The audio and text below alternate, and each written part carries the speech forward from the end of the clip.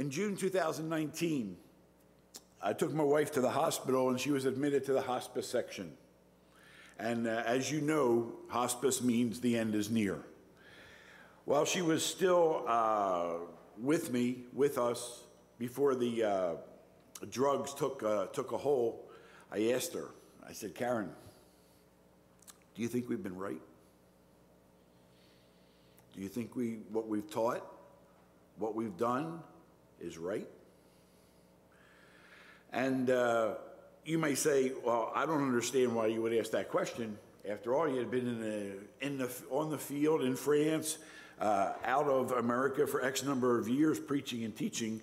But as I walked around at the hospital and stuck my head in rooms and saw people who were one step away from the grave, talked to the doctors, tried to talk to the nurses, and even had a chaplain who came in and wanted to anoint Karen's head with oil, and I said, absolutely not, because she's been ready for this moment since a night in Sankenak when she was 13 years old. So why was I asking this question at that time? And it's probably pretty simple, because something like death is far off much of our life. When we were in our 20s and 30s and 40s, whoever thought about ending your life? Here, we were days away from the end, days away. Were we right or wrong? Is Jesus Christ the only way to the Father? Did he really pay for all of our sins, for all of my sins, for all of Karen's sins when he died?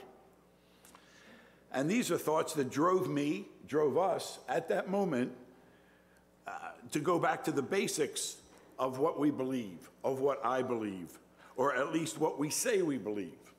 And by basics, I mean basics. The number one question, is there a God? Is there a God?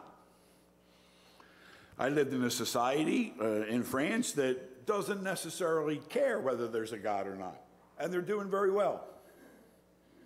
My next question was, how do I know that there's a God? My next question was, what is the proof that he's there? Is it just something I was told and so I believed it out of rote memory? Has he communicated with me, with us?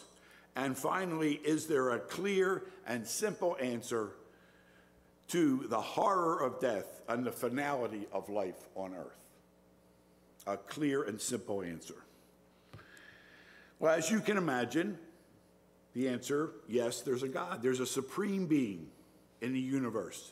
And I know this from the universe that's around us, from creation, without even looking at the scripture, because I cannot think of anything, and I would challenge you to present something to me that hasn't been designed. From this pulpit to my computer to the automobiles, everything that is done has somebody behind it who designed it. And the universe works like a fine Swiss watch. Anything goes wrong and we're done. But it hasn't. It hasn't.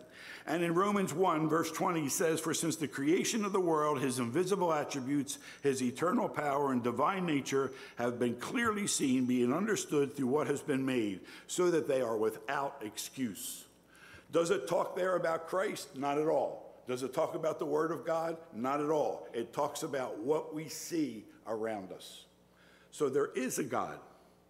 And there's a book that tells me about the beginning, that tells me about the end, and the process between the two. And the subject of death in this book is dealt brutally and violently by God himself, because he took on death and conquered it. 1 Corinthians 1:21 says, very simply, that God is pleased to save those who believe this message. God is saved to please those who believe the gospel. So my next question is, what is the gospel? Now, you may think, oh, of course you know what the gospel is. Well, not so sure. Is the gospel 4 books in the New Testament? Is the gospel the little phrases that we pass around from time to time? God loves the world. Oh, yeah? God loves one another. Is that the gospel message? Feed the hungry, clothe the poor. Is that the gospel message? Do something miraculous. Make the world better. Is that the gospel message? Is that what I'm called to believe in this verse? Is that what I would share at that moment from the finality of death when Karen was going to leave? Well, the answer, of course, is no. The gospel, and the best description of the gospel that I can find, is in 1 Corinthians 15. 1 Corinthians 15, verses 1 through 4. And it's written, "Now I make known to you, brethren, the gospel which I preached to you, which also you received, and which also you stand, by which you are saved. By which you are saved, if you hold fast the word which I preached, unless you believed in vain." Now, he didn't tell us yet what the gospel is, but here we go. Verse 3, "For I delivered to you as of first importance what I also received, that Christ died for our sins according to the scriptures, and that he was buried, and he was raised on the third day according to the scriptures." And there, my friends, is the gospel. The death, burial, and resurrection of Jesus Christ. And nothing else and nothing less. Now, we might think, well, of course. Well, when you're surrounded by people who have no interest whatsoever, after a while you begin to wonder, is that really true? Is that really true? But the scripture says Jesus had to die. In Hebrews chapter 9, verse 22, it says, "Without the shedding of blood, there is no forgiveness." The burial of Jesus Christ. Why would you worry about the burial of Christ? Because it was the soldiers who announced that he was dead. In John chapter 19, verses 31 and 33, they broke the legs of the two men, either side of him, but they didn't break his because he was dead. So the day was over. It's time to go home and have a beer and relax. We're done until we come back tomorrow and kill some more people. But that one there is dead. And of course, after 3 days, he rose from the dead. That's the gospel. And that gospel is so important that it was written in Galatians chapter 1. Some words that I don't think that I would even utter them. He says there, verse 6, "I am amazed that you are quickly deserting him who called you by the grace of Christ for a different gospel, which really is not another, but there are those who are disturbing you and want to distort the gospel of Christ. Even though we or an angel in heaven should preach to you a gospel contrary to that which we have preached to you, let him be accursed." Let him be accursed. Boy, that's tough. That's tough. Verse 9, "As we have said before, so I say again to you, if any man is preaching to you a gospel contrary to that which you received, let him be accursed." So, what's the problem? The problem seems to be that we as human beings don't like, most of the time, what is written. The first century people were called upon to believe in a radical Jew from Nazareth who declared himself to be God, and they believed it, and then he died and rose 3 days later. But there's been a change in culture, a change in understanding since then.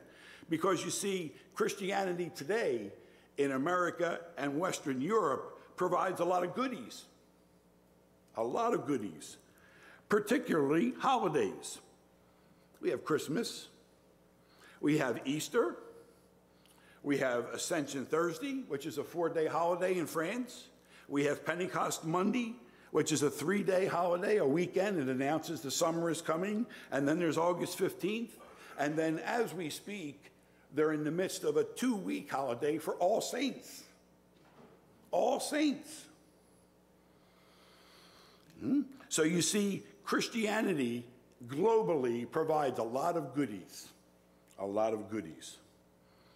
Unfortunately, often the gospel is lost. Now, we have to ask the question, if it's that important, why is it good news? Why is the gospel good news? The answer begins to get radical. It's good news because without it, we are lost for all eternity.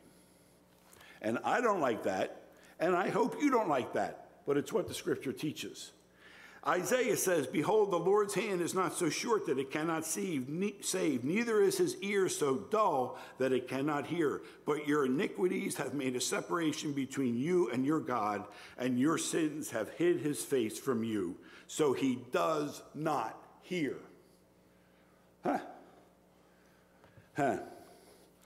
We flip over to Romans chapter 3, and it gets a little bit worse. It gets a little bit worse.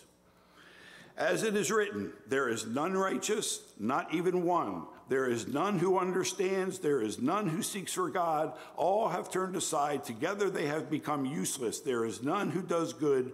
There is not even one. Well, I know quite a few people, and I'm sure you do also.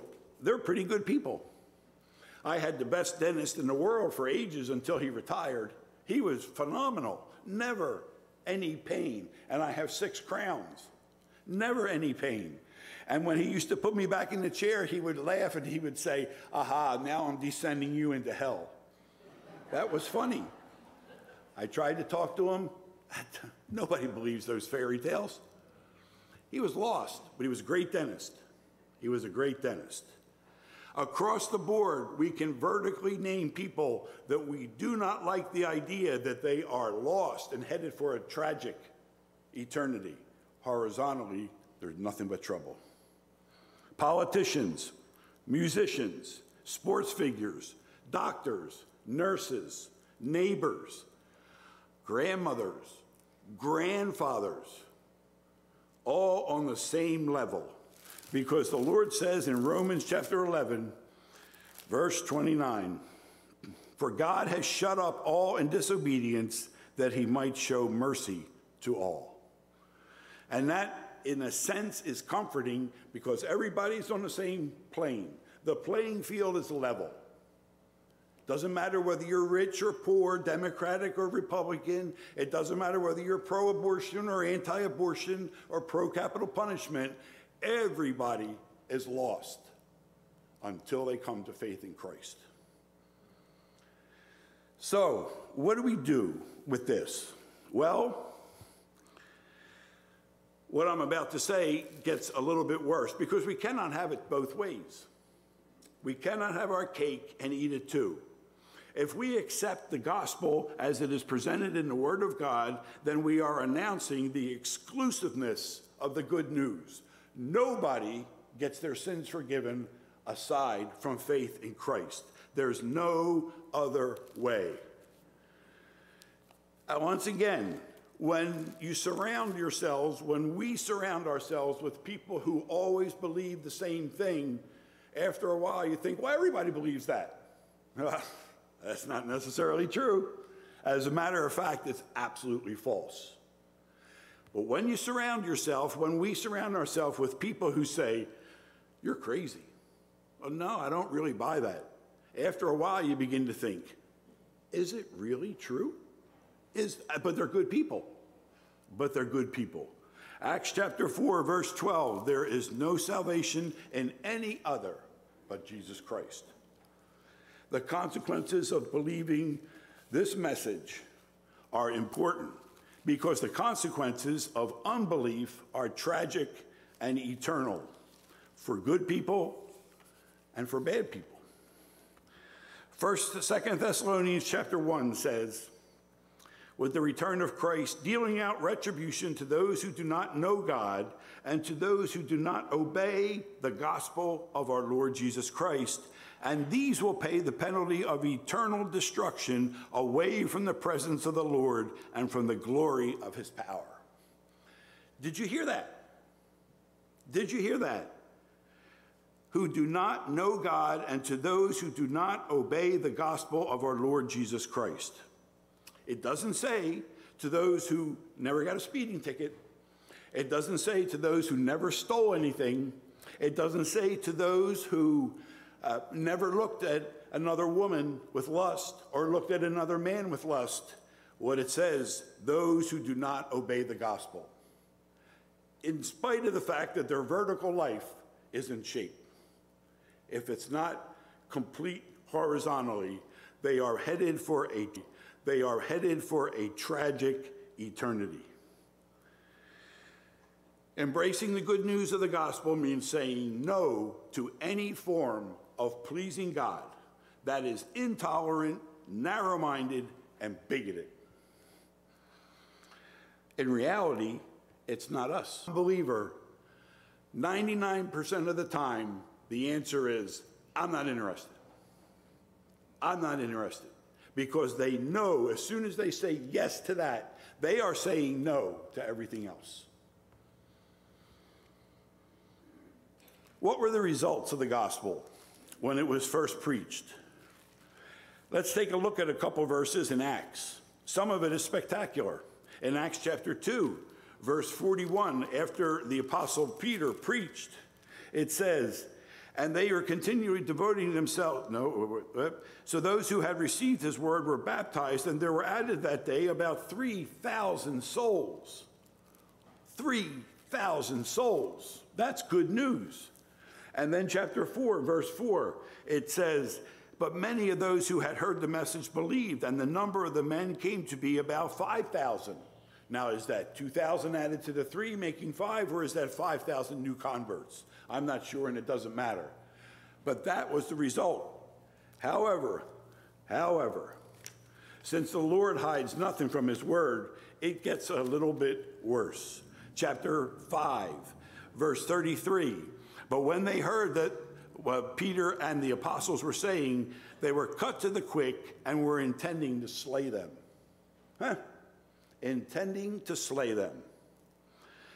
Acts chapter 14, verses 19 and 24, 19 to 20, states, but the Jews came from Antioch and Iconium, and having won over the multitude, they stoned Paul and dragged him out of the city, supposing him to be dead, because he announced the gospel. In Acts chapter 17, he made his way to Mars Hill, and he was ridiculed by a group of intellectuals. Yeah, we'll hear you later, but we're not necessarily interested now. Some things have not changed, no matter where we go on the planet Earth. And the gospel stays the only way for things to be right between man and God, between humanity and God. So why is this important?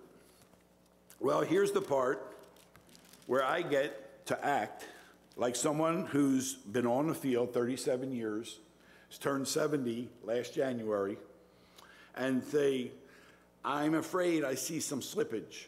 I'm afraid I see some things fading away. I'm afraid I see some loose ends, and we need to tighten them up, right?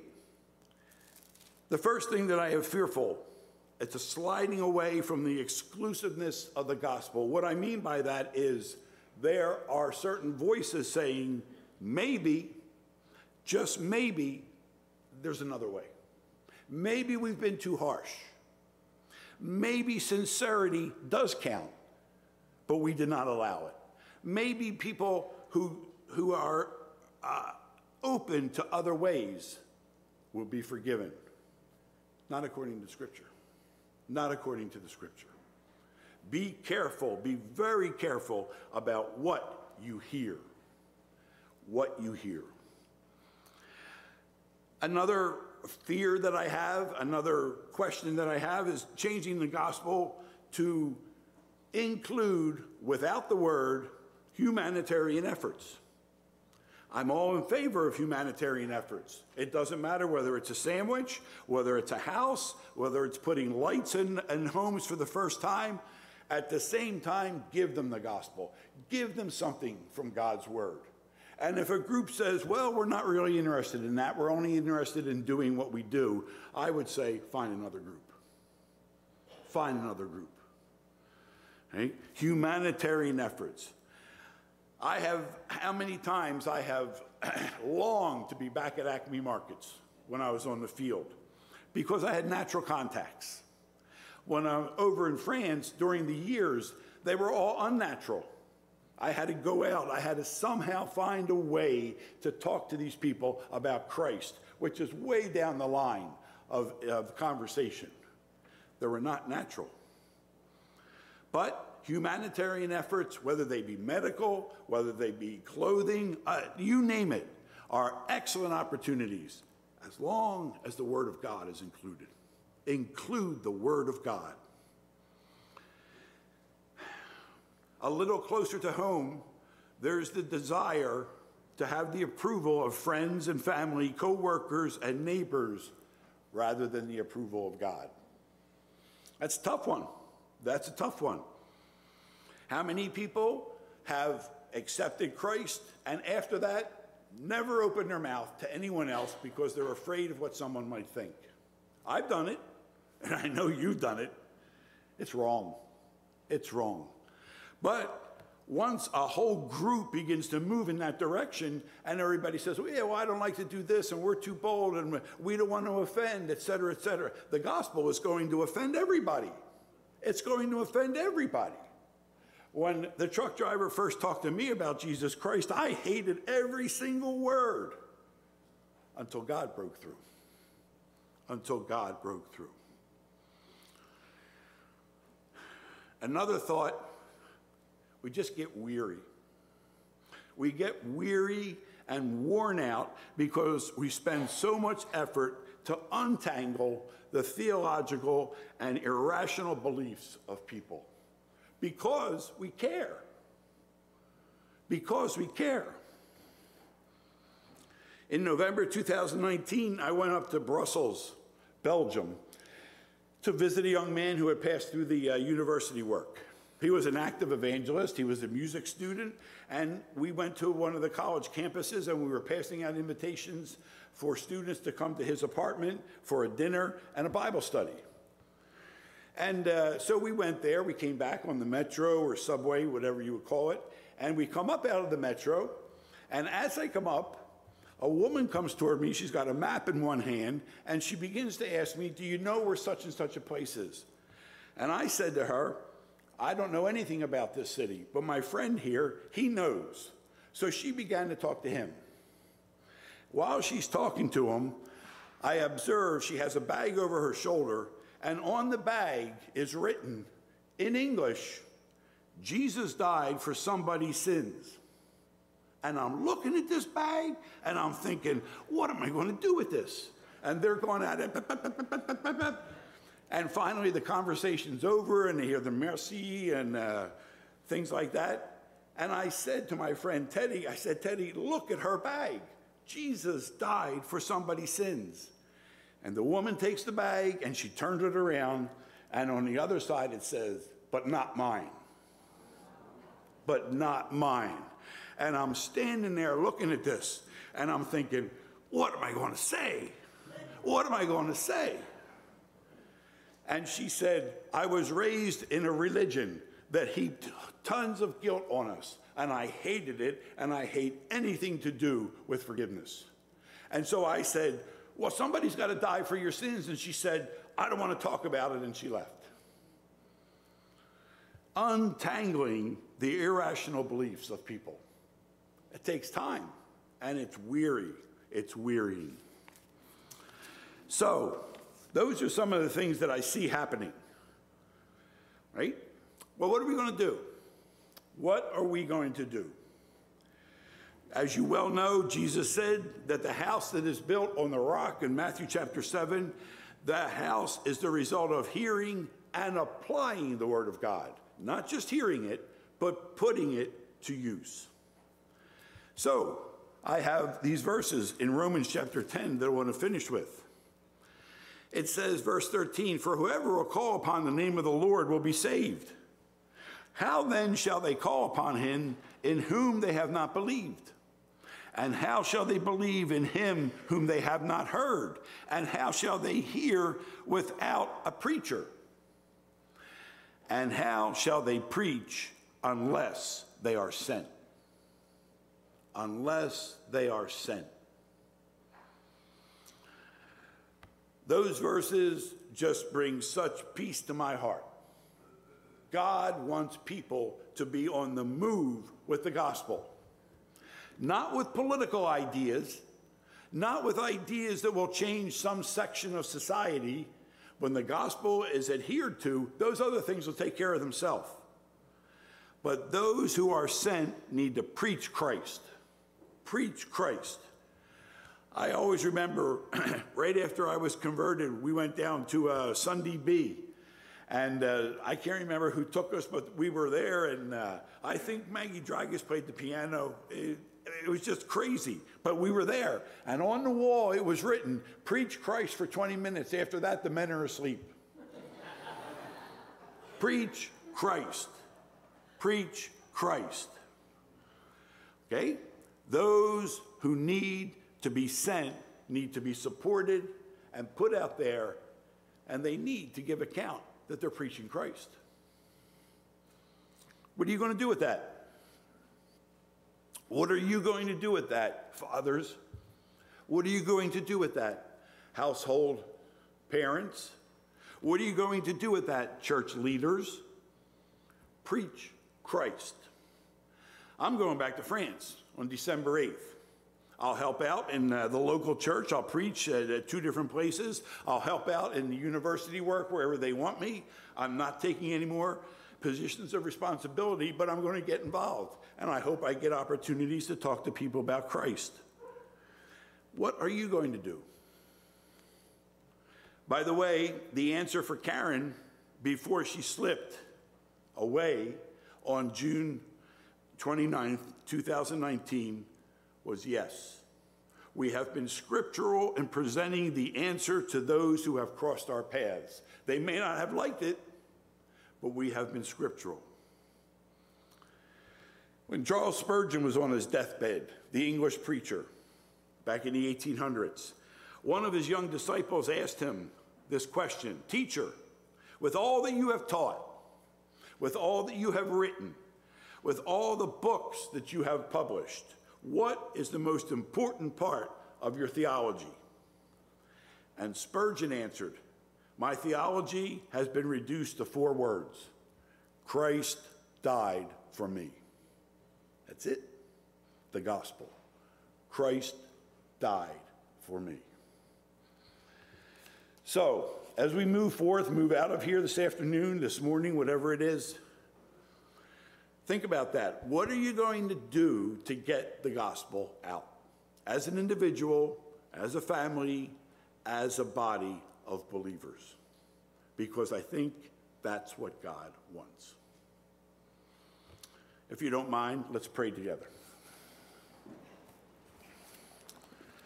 Father, we thank you for the clarity of your word. We thank you that you exist. We thank you that you have given us your word and direction. And we know, Lord, that our message is really tough to swallow at the beginning because nobody likes to be told that they're wrong. But we're wrong, Lord. All of our righteousness is as filthy rags. And so, Lord, pray for patience, and we thank you for your patience with us and for opportunities that you give us to talk to others. In Jesus' name, amen.